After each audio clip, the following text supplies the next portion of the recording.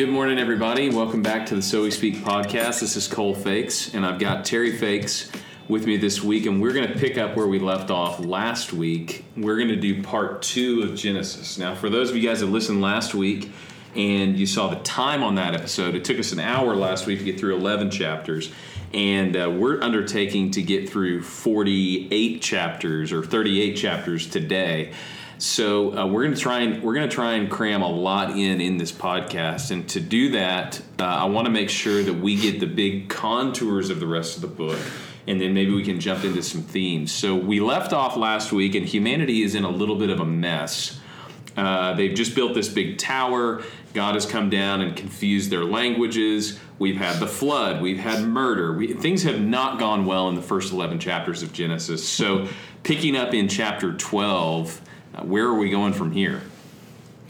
Well, chapter 12 takes a little different course, and we're introduced to a particular individual in a particular historic epoch, and his name is Abram.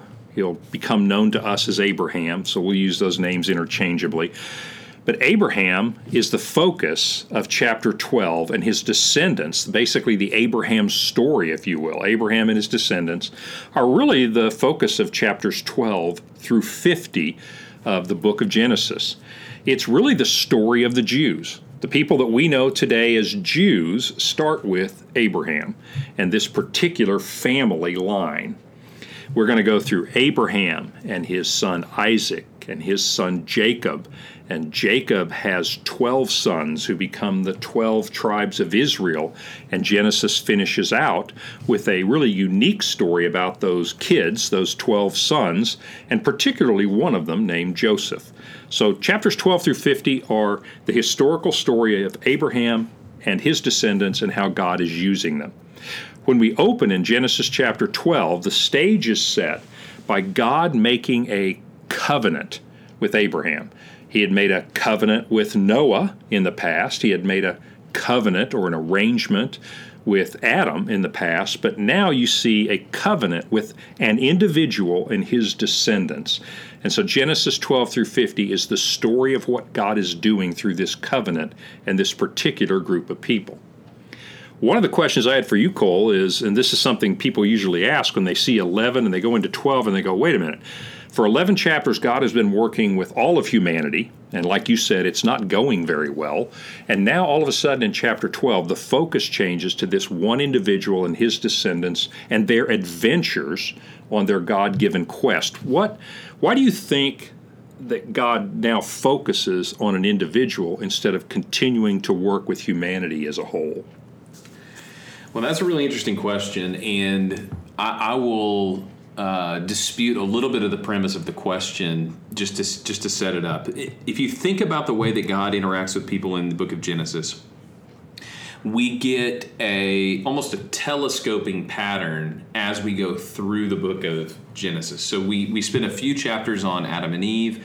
Obviously, we take up the line of Seth that goes into the flood. You have Noah, you have a couple chapters on him, but it isn't really until you get to Abraham that you get a focus, a prolonged focus on anyone.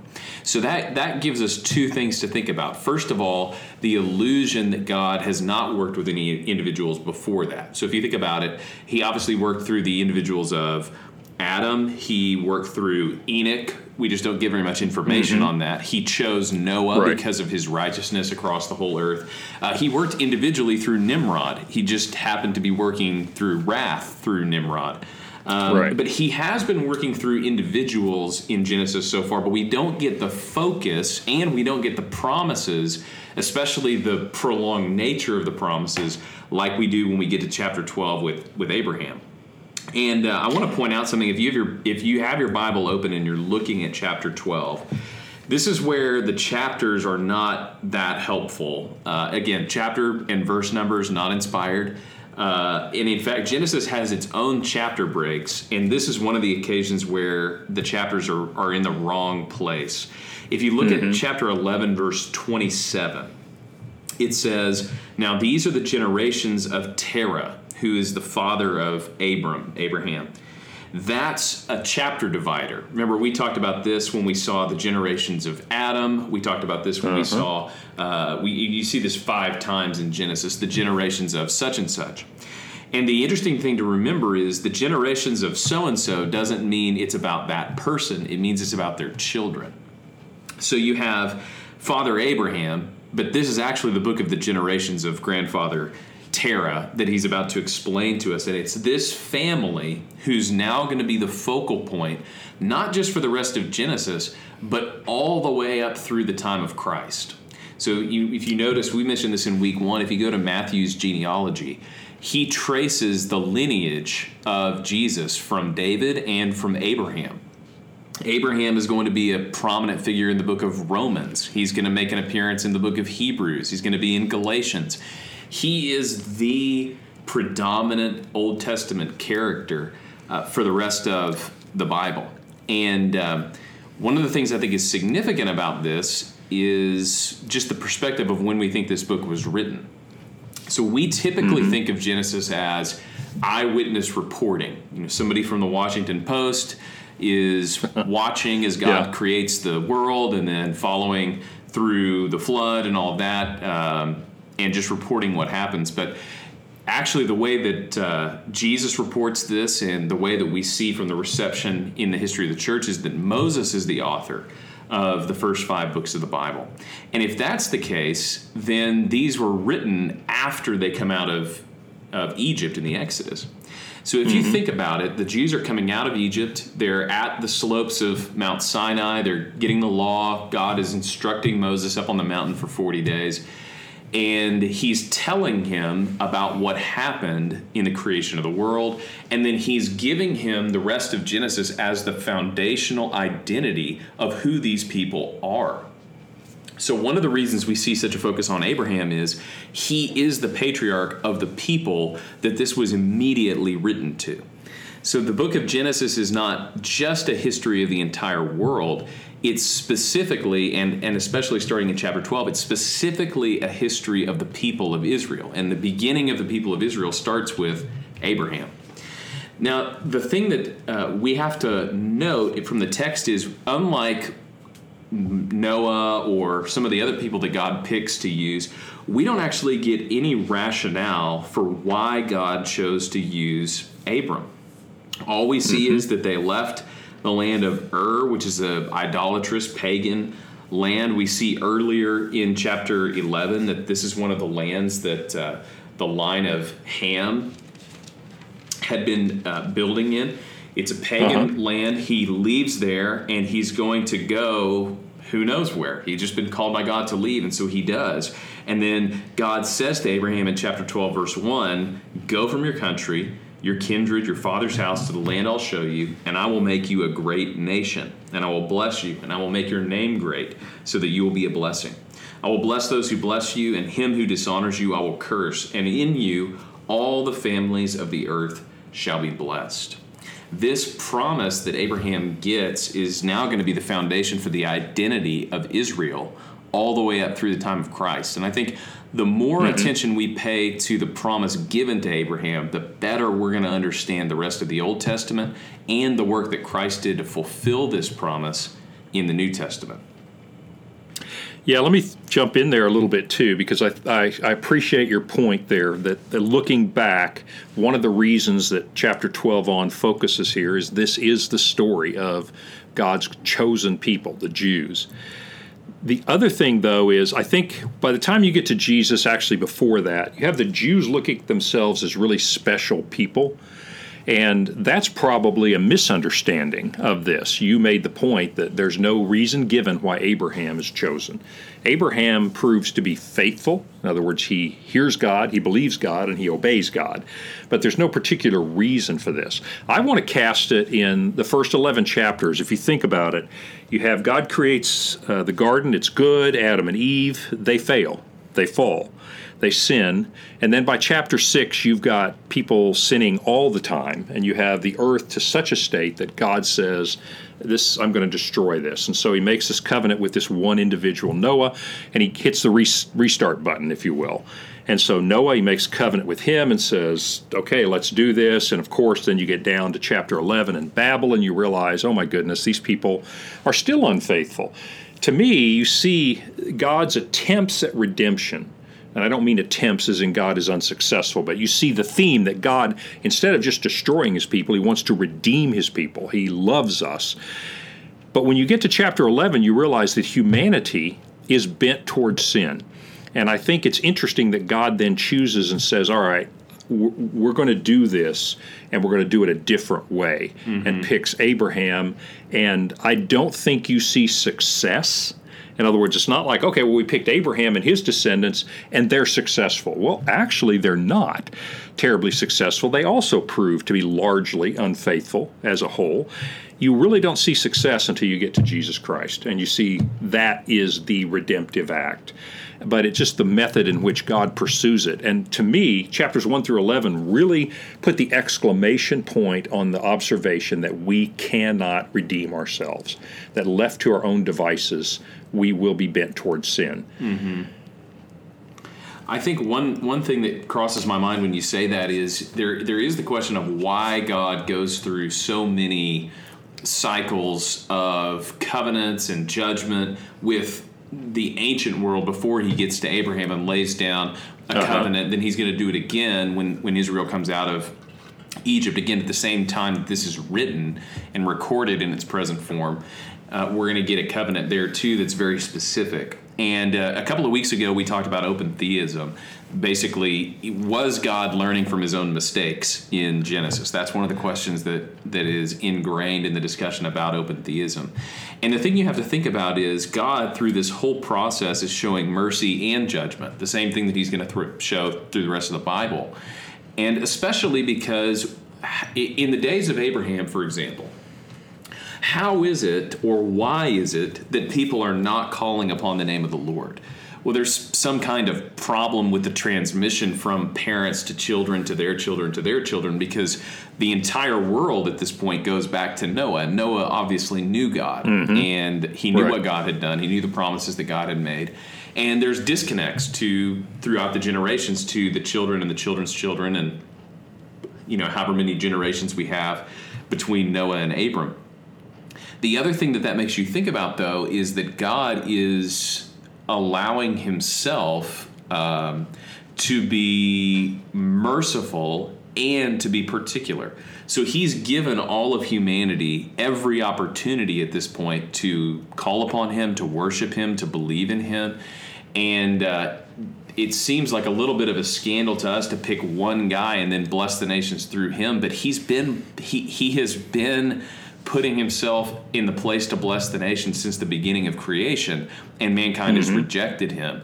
And so this isn't actually an instance of God turning his back on humanity. This is an instance of God going above and beyond again to bless humanity through Abram. Right. And the significance of Abram really can't be overestimated biblically. I think about Paul's discussion in Romans.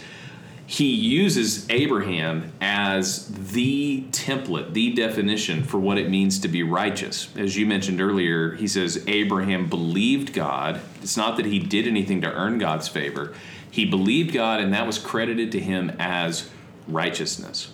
And it made me think this week as I was prepping for this, if you did a poll of American evangelical Christians and you said, who are your top 5 Bible characters, most important Bible characters? I thought to myself, if it were me, if it were most people I know, I don't think Abraham would probably make the list. I mean, I think Jesus is on there, obviously. Good point. Paul is on there. Maybe King David is on there. Peter could jump on the list. Adam would probably make it on the list.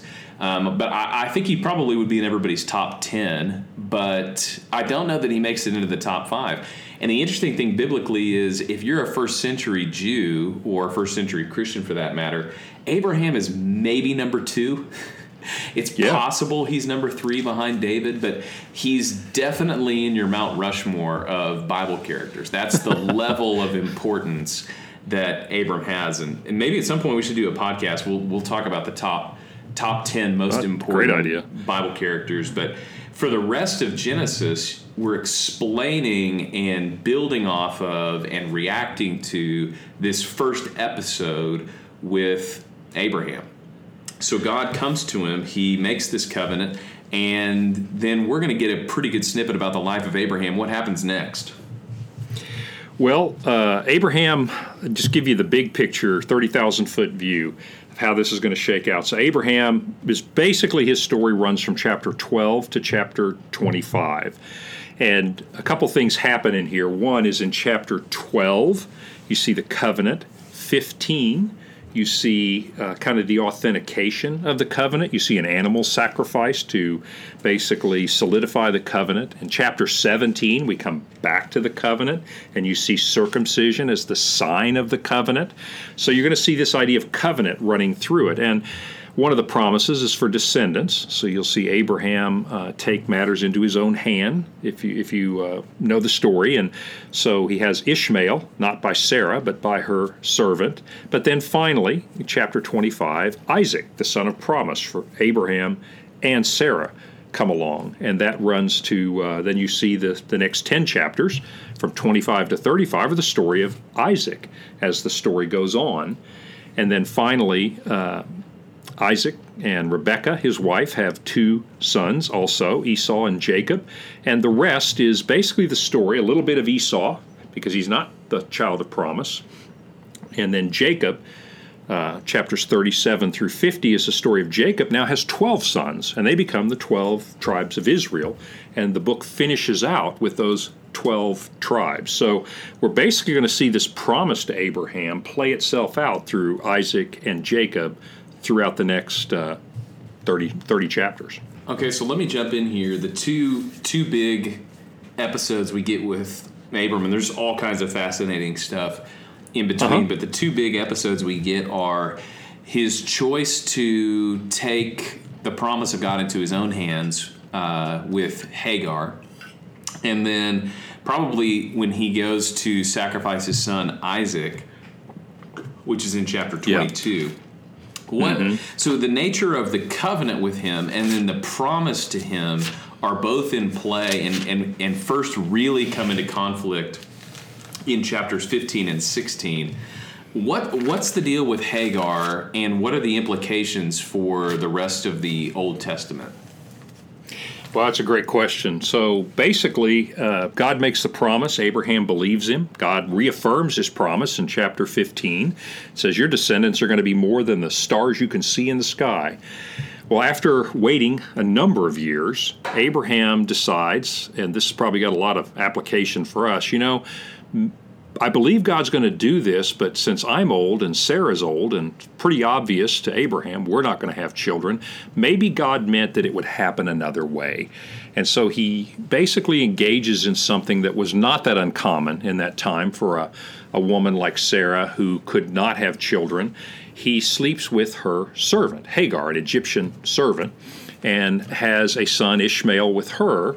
And that, in some sense, is the line of Sarah. And so, barring anything else happening, say that's all that happened, Ishmael then would have been Abraham and Sarah's son and inherited and basically taken over for his father Abraham.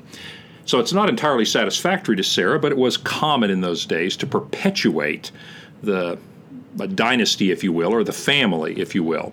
Well, it turns out that's not God's plan, and sure enough, some angelic visitors tell him that he really is going to have a child with Sarah, and they don't think that's very likely. But sure enough, a year later, they have a son, Isaac. The implications for that are that Abraham then ends up sending Ishmael away.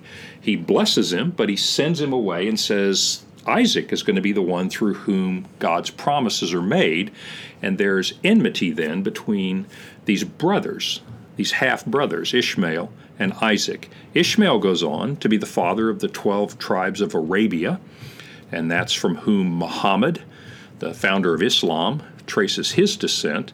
And then, of course, Isaac goes on to be the father of the Jews, the 12 tribes of Israel, from whom the Jews trace their descent. And I think the history between the Arabs and the Jews is pretty legendary. Yeah, it's interesting to think and to imagine the conversations that had to have taken place between Abraham and Sarah, and then Hagar afterwards, and that had to be pretty tense set of discussions that they were having. The thing you think about, though, is those discussions and that decision that they ultimately made in chapter 16 of Genesis influenced the three major religions of the world. In fact, nearly half of the world's population is a religious descendant, not to mention the genealogical descendants, but a religious descendant of that decision. We have Jews through Isaac. We have all of the Arab line that comes through, and really Muslims in general are tracing their spiritual descent through Ishmael. Christians are tracing their spiritual descent through Abraham as well. What a decision in the history of the world to do that. And then here's an interesting thing too. So God promises Abraham that he's going to have a son, and Abraham basically has the God helps those who help themselves mentality, and so he decides he decides that there's no physical way this is going to happen, and he takes matters into his own hands. God, at that point, if God were being reactionary, or God does know the future, he knows the decisions that we're going to make. I'm going to pose this to you as a hypothetical. God looks down. He says, "Okay, that's not really what I had in mind, but interesting play here by Abraham. I'm just going to make Ishmael the child of promise, and we avoid the whole divided family, the nations warring against each other." I don't want to put you in the position of guessing the mind of God, but what would have been different, or why do you think maybe God didn't do that? That's a great point, and it lets me jump back on the open theism question. Just a reminder, because you've mentioned it, open theism is just the idea. It's actually an attempt to understand the Bible. There's a sincere issue behind it, but it basically posits that God didn't know that Abraham was going to do that, and so he's reacting to it. One of my problems with this is that basically, if you take that point of view and you go through this story, you see all kinds of misfires over and over and over again because people are doing really foolish things. Even Abraham, the man who trusted God, ends up finding his faith lacking at times, which I think is reassuring, by the way, because he's just like us. But at best, you see God as the bumbling Inspector Clouseau, with that kind of a view. And so if you go and say, well, okay, Abraham, you took it into your own hands. Well, you know what? Let's just go with this Ishmael thing. I'll make that work out. Why don't we just go with the Ishmael thing? It's going to end up failing to explain everything that happens after that. It is far more reasonable and just clearly more orthodox to look at it and say, no, God knew this. He knew that Abraham's faith would fail in this instance, and God is using that.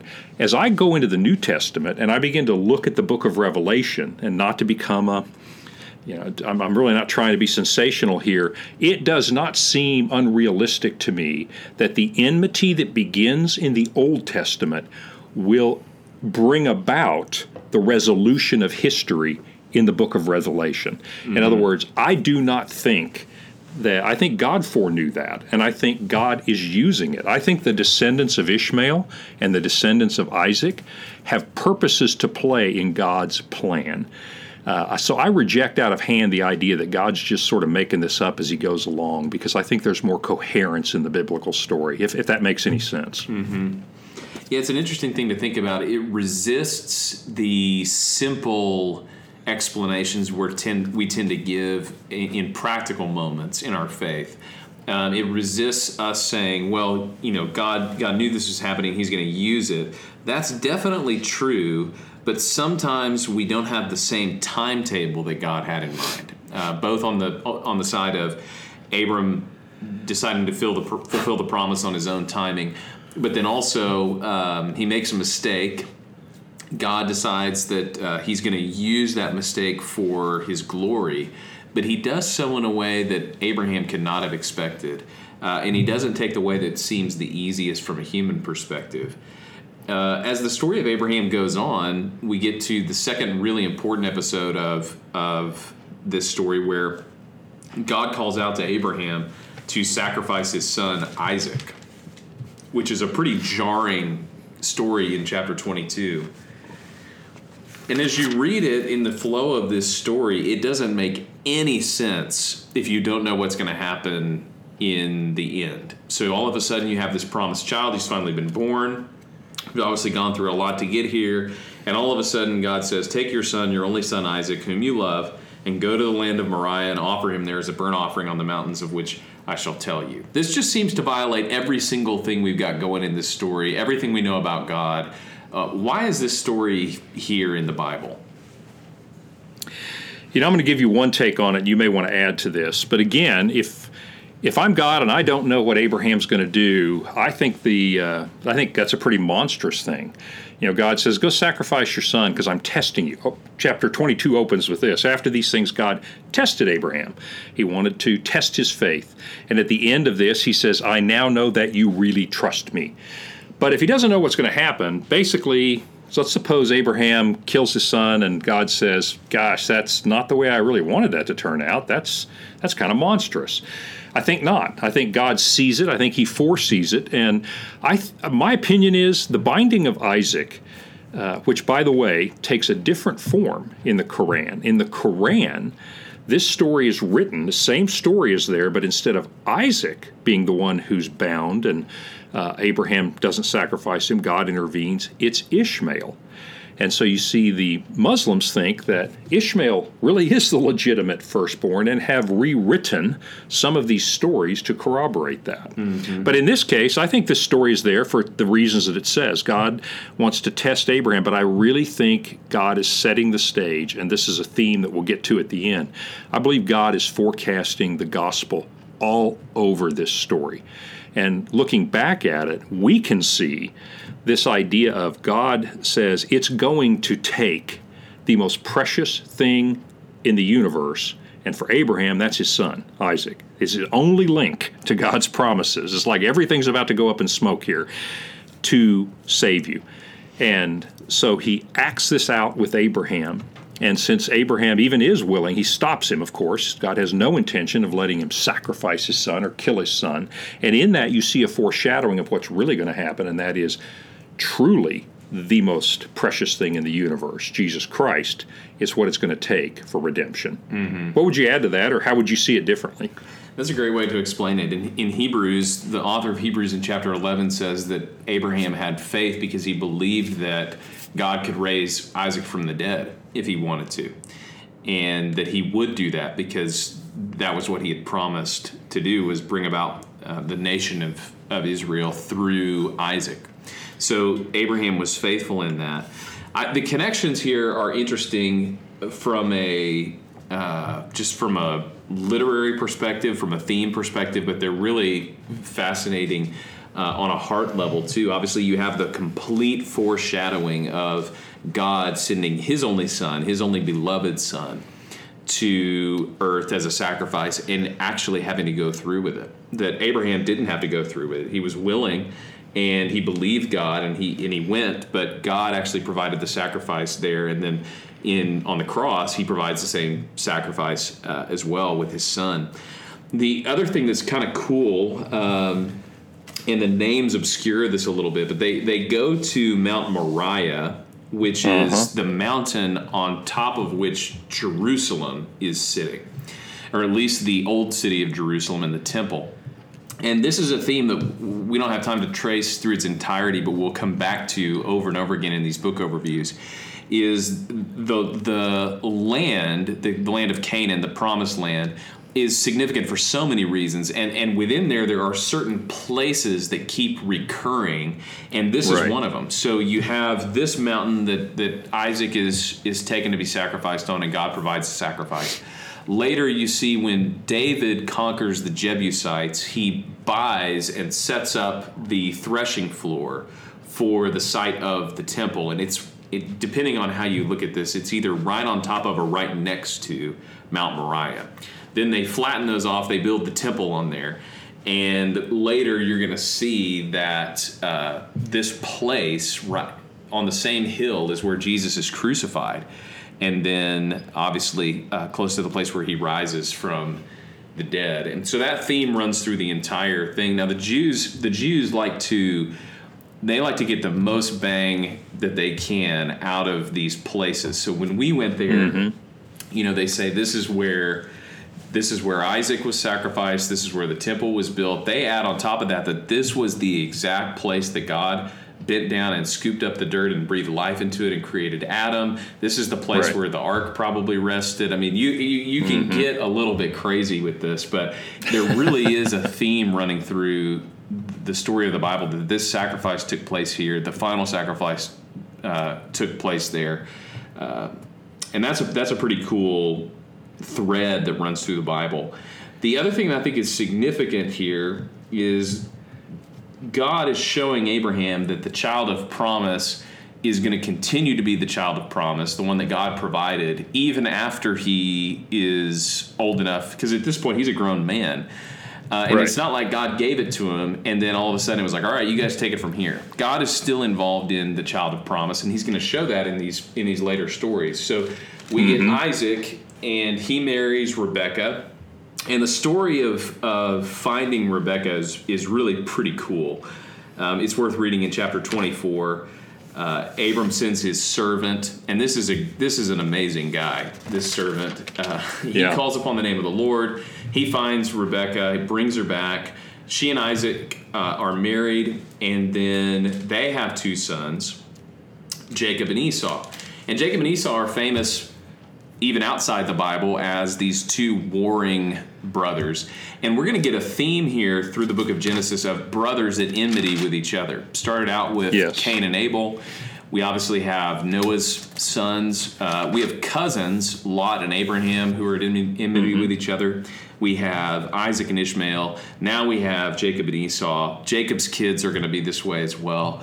But the interesting thing, again, just a theme that I would tell people to look up on their own time is if you read Genesis, you realize that even though these brothers are at each other's throats, they are creating these people groups that are going to war together, the brothers are reconciled by burying their father over and over and over and over again in the book of Genesis. That's what we're going to see with Isaac and Ishmael. They come back together and they bury Abraham. We're going to see that with Jacob and Esau. But we have these warring brothers, and Jacob is the one who is fair, and he's kind of an inside cat. He is not rough and tumble, and he is Rebekah's favorite. Then you have Esau, who comes out, and he's named Esau because he's red and hairy. And he is a man's man, and he's a hunter, and he is out hunting and working the land. And the famous story is he comes back, and Jacob is cooking, and he sells his birthright to Jacob for a cup of stew. And then there's the trickery of getting the birthright from Isaac, and then the brothers are upset with each other. We get a great reconciliation story later in the book of Genesis. But what do you think is the most significant thing from the life of either Isaac or his sons, Jacob and Esau, before we get to the story of Joseph? Oh, yeah, I think we need to talk about Jacob a little bit, because I want to hear, I think you've got a different view of Jacob than I have. I'll give you kind of a traditional view of Jacob. Jacob's name is a bit of a word play on the idea of a deceiver, someone who's a trickster, someone who's a little underhanded. And if you look at the story of his life, I'll give you the 10-second version of it. He basically takes advantage of his brother Esau, and instead of just saying, sure, brother, you're really hungry, here, have some stew, he says, I'll give it to you if you let me be the guy that inherits. And Esau foolishly says, oh, yeah, sure, whatever, it's going to come to me anyway. So he tricks him, if you will, and Esau decides later he's going to kill him for that. You see Jacob then fleeing to his uncle back in Mesopotamia, and you see a lot of deception going on back and forth. I mean, he's met his match in Laban, his uncle. Jacob deceives his uncle deceives him. And all the way, it seems, through his life, Jacob is known as a deceiver. He's kind of got that trickster. If you're a fan of Norse mythology with Thor and his trickster brother Loki, well, he's kind of the Loki, if you will, the trickster of this story. But I think you think Jacob gets a bad rap. So tell me why you think Jacob somehow redeems his trickster nature. Yeah, I want to stand up for Jacob and set the record straight a little bit here. First of all, I think everything you said is true. Jacob is a trickster, and he's known as a trickster through the Bible. I think what we have to decide is his being a trickster a good thing or a bad thing or a neutral thing? And while I don't think the Bible probably advocates for a fully fledged pro-trickster position, there are some senses that we get early on in the Bible that his trickery may not be the moral liability that we oftentimes think it is. The first thing would be that this kind of trickery actually runs in the family, and oftentimes it's used for good purposes. If you think about Abram, two times he tells somebody more powerful than he is that his wife Sarah is actually his sister, so that he'll preserve their good. And in both times, God actually vindicates Abraham instead of punishing him. Again, this actually happens again to Isaac. Isaac does the exact same thing. Right. With his wife, and he's vindicated. So I wouldn't necessarily go as far as to say Genesis commends trickery, and that's something we should just take and begin applying to our lives. But I will say, Jim Jordan, who has a great book called Primeval Saints, it's from a totally different perspective probably than most people have approached Genesis before, but he makes the point that the divinely sanctioned way of dealing with tyrants in the book of Genesis is through trickery. And we do see that as the case. Now, the interesting thing with Jacob is he's a trickster, and he's vindicated by God, but the things that he's doing fall in line with the things that God has already promised to do. This is where I think Rebecca gets a bad rap too. So when you set up the story the way we usually tell it, Esau becomes a victim. So Esau is just out there doing the right thing, and he's just a great guy. He's a little hungry. His brother tricks him. He wants his birthright back, but he can't get it, and he ends up kind of a fatally flawed hero.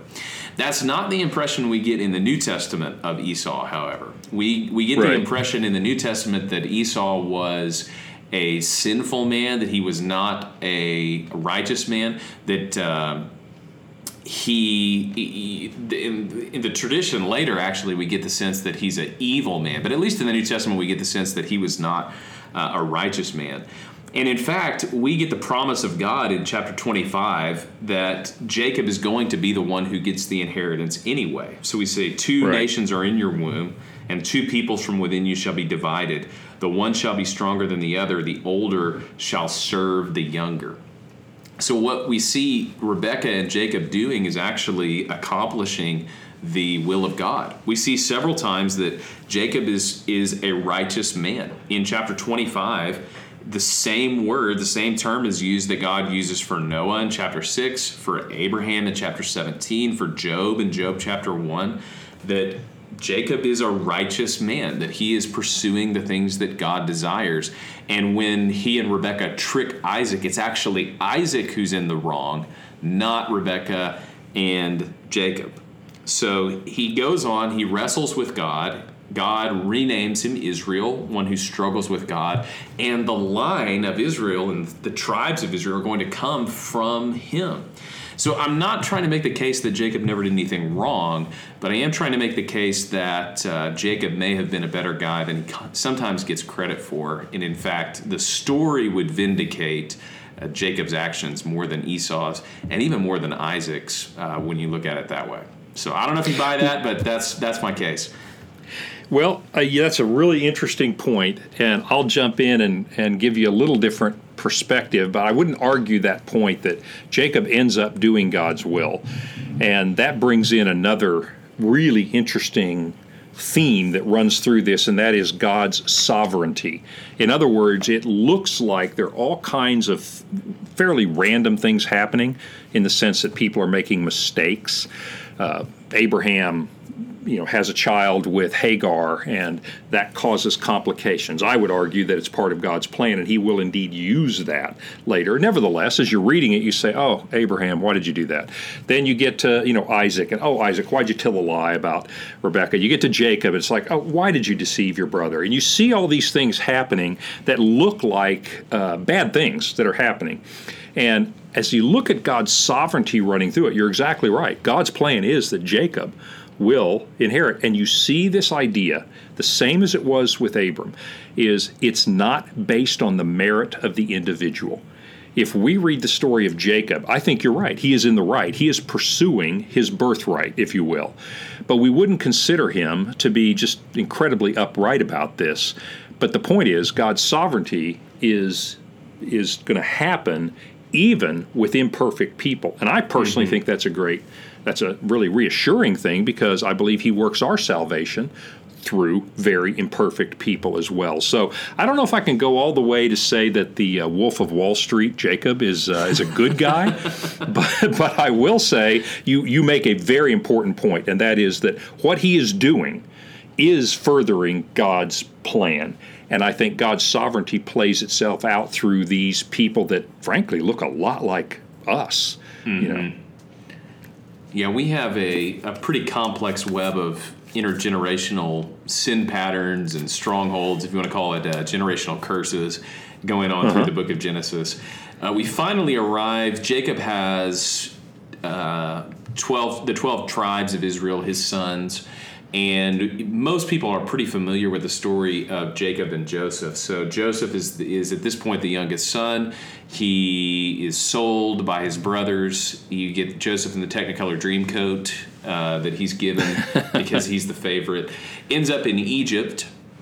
He is a righteous and upstanding man in Egypt. He gets framed, goes to jail, real jail. And that's one of the things we forget in the story of Joseph oftentimes is he doesn't know the end of the story. He's waiting for God. God allows him to interpret dreams and to be remembered at the right time. He gets exalted to the very top of the chain of command in Egypt. And then when a famine hits the land, his brothers go to Egypt for refuge.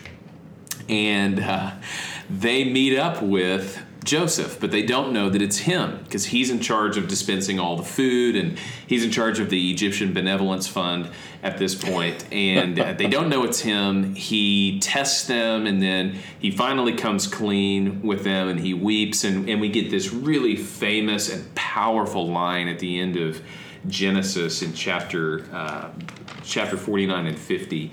We see the culmination of the story where he says, what you intended for evil, God intended for good. One of the strongest faith lessons in the book of Genesis.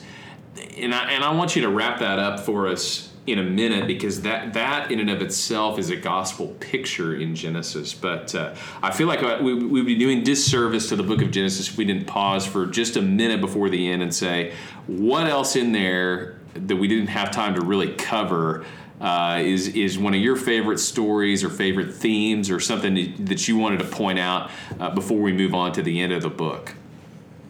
Yeah, no, that's a great question. I mean, themes, I really see, let me just make this statement.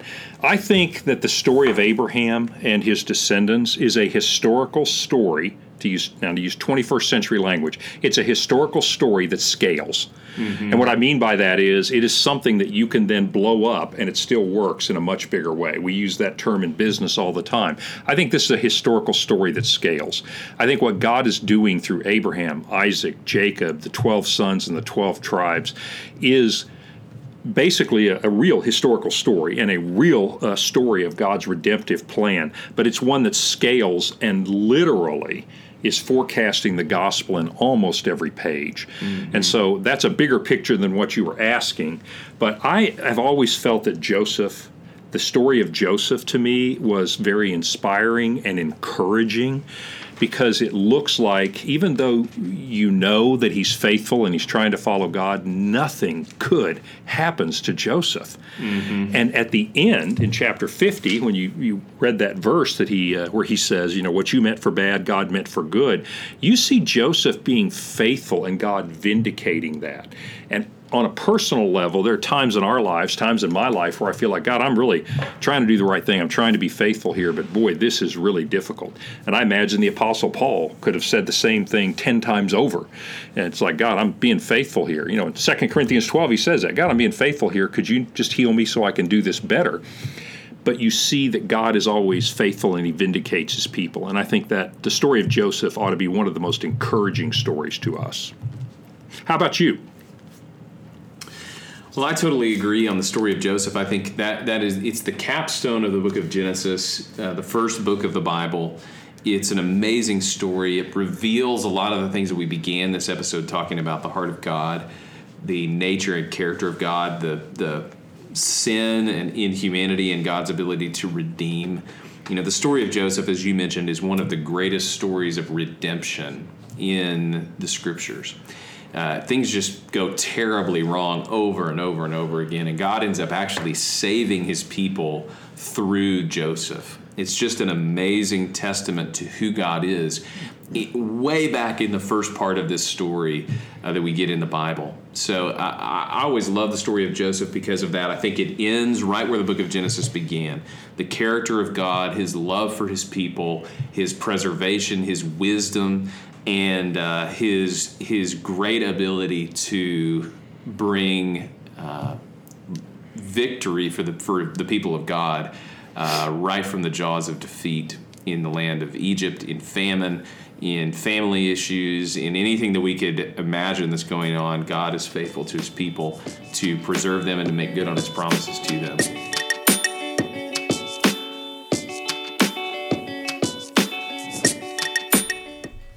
Thanks for listening to the So We Speak podcast. If you like what you hear, go ahead and leave a comment, leave a review, email us, tell us what you like about it, tell us what you'd improve about it. Thanks to all you guys who are listening, and we'll see you next week on the So We Speak podcast.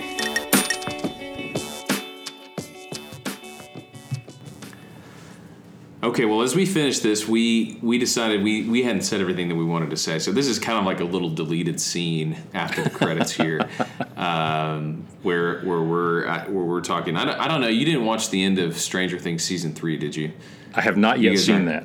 Yeah. Okay. Is this a spoiler alert? I won't give any spoilers. But the deleted scene at the end of that was the scene after the credits on that one was pretty sweet. One of the passions that I have in doing these podcasts, I always want to make sure that we get to some notes for people that are actually reading the books that we're discussing. Absolutely. As we're going through them, whether that's a Bible reading plan that just happens to coincide or whether people are actually just reading the text along with the podcast episodes. That's what I would do. That's kind of what we're doing in preparation.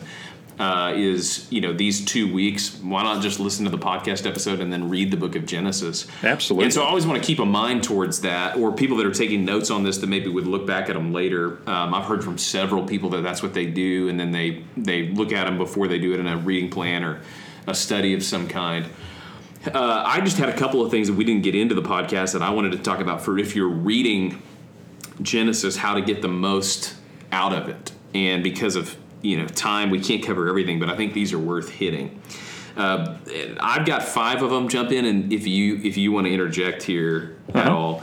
The first one would be, so when Abraham comes into the land, it is eventually the promised land. He stops in the promised land, he goes through it, then he comes back. And notice what he does when he gets to the promised land is he is walking the length of the land, and then he is building altars to God, both at the north part of the land and the southern part of the land. Abraham is going to build altars to God. It sets up what we're going to see later, especially in the Judges and in 1st, 2nd Samuel, 1st and 2nd Kings. The places that are important in Genesis are also going to be really important in that span of time, and then up to the exile as well. For example, when worship gets divided in the reign of Jeroboam, we're going to see the same places that Abraham thought were significant come back to be significant again as well. One other thing just on the topography of the Promised Land is it's really significant, and I've never heard somebody teach on this, but it's really significant that Abram buys the plot of land where he is going to be buried. So he goes and he negotiates that land in Shechem by the oaks of Mamre. And he negotiates the land. He pays a fair price for it. And the first person actually buried there is going to be Sarah. And then Isaac and Ishmael are going to come back and bury Abraham there. And then we're going to see all kinds of things come back and happen in that same spot. And we'll have to come back to this when we get later in the Old Testament, because this actually runs all the way through to the end of the book of Judges. But if you look at the last line of, the second to last two lines of Genesis, this is significant. So when you're arranging a book of history or the Bible, always pay attention to the beginnings and endings. At the end, you get this really, what seems like an insignificant detail. Verse 25 of chapter 50, then Joseph made the sons of Israel swear, saying, God will surely visit you, and you shall carry up my bones from here. So Joseph died being 110 years old. They embalmed him, and he was put in a coffin in Egypt. First of all, that's pretty cool that Joseph was a mummy. But second of all, it's foreboding. It feels like it's foreboding and foreshadowing, and it is.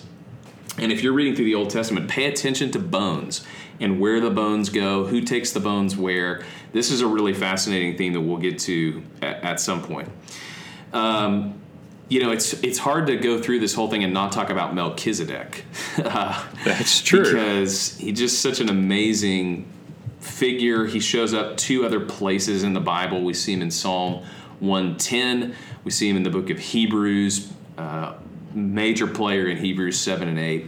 He's a pre-Christ figure. There's a lot of great theories about Melchizedek. What's significant to you about him? Well, first of all, his name. In the Hebrew, it just has consonants, and the vowels were spoken. And so Melchizedek, the first three consonants are MLK, and Melchi, or Melech, means king. And the last three consonants are for the word Tzaddik, Melchizedek, Tzedek, which means righteous or righteous man or the king of righteousness. And so even in his name, you see this forecasting. Melchizedek, his name means he's the king of righteousness, a title that will obviously later be applied to Jesus. So he's a very shadowy figure, doesn't show up again until the book of Hebrews mentions Melchizedek, but his very name has always been significant to me. Mm-hmm. The fact that he comes from no lineage, he has no parents, no beginning, no end. People have said that maybe it's a pre-incarnation of Christ. I think there are some theological issues with that that are tricky. But he obviously is significant. He's an order of priesthood that the author of Hebrews is going to make a big deal out of. Jesus is the same order of priest as Melchizedek. Neither of them are from the tribe of Levi. So there's all kinds of mystery surrounding him. There's some great first century BC and AD Jewish conspiracies about Melchizedek that probably deserve their own podcast episode. But the people at Qumran wrote a lot about Melchizedek and had some pretty interesting theories about who he was and what he was doing there at the time. But what we know from the text is he's this great king, so great that Abraham offers him a tenth of everything that he owns. Pretty significant figure there, and is going to prefigure a lot of what Christ is going to do later. The last thing I was going to say is we didn't get very much time to talk about the 12 tribes of Israel, and they're going to be major significant players through the rest of the Old Testament, especially how the individual tribes are known and what they're known for.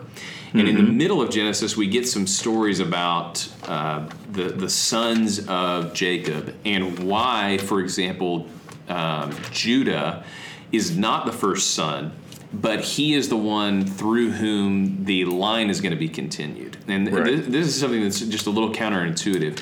The story of Genesis is about Joseph. Joseph is the most significant son. But in the span of the Old Testament, Joseph is not the most significant son. Now, his sons Ephraim and Manasseh take a double portion because of what he did for the children of Israel. But actually, Judah is going to be the most interesting. And I would add to that, the tribe of Levi is going to be really interesting going through the rest of the Old Testament. And you see at the end of chapter 49, Jacob is going to bless his sons, and pay attention to that list.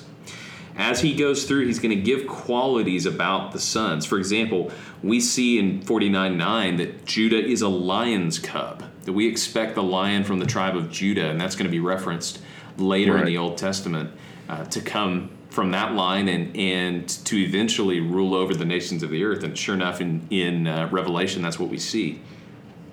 But you're going to see that for several of these tribes, and they're going to be pretty major players in the rest of the book. So I just wanted to say that there's some parts of this book that seem pretty boring that end up being really significant later, that are important to take note of. Deaths, wells, altars, blessings of the kids, Melchizedek, bones, all things that are pretty interesting to take stock of as you're reading the book of Genesis.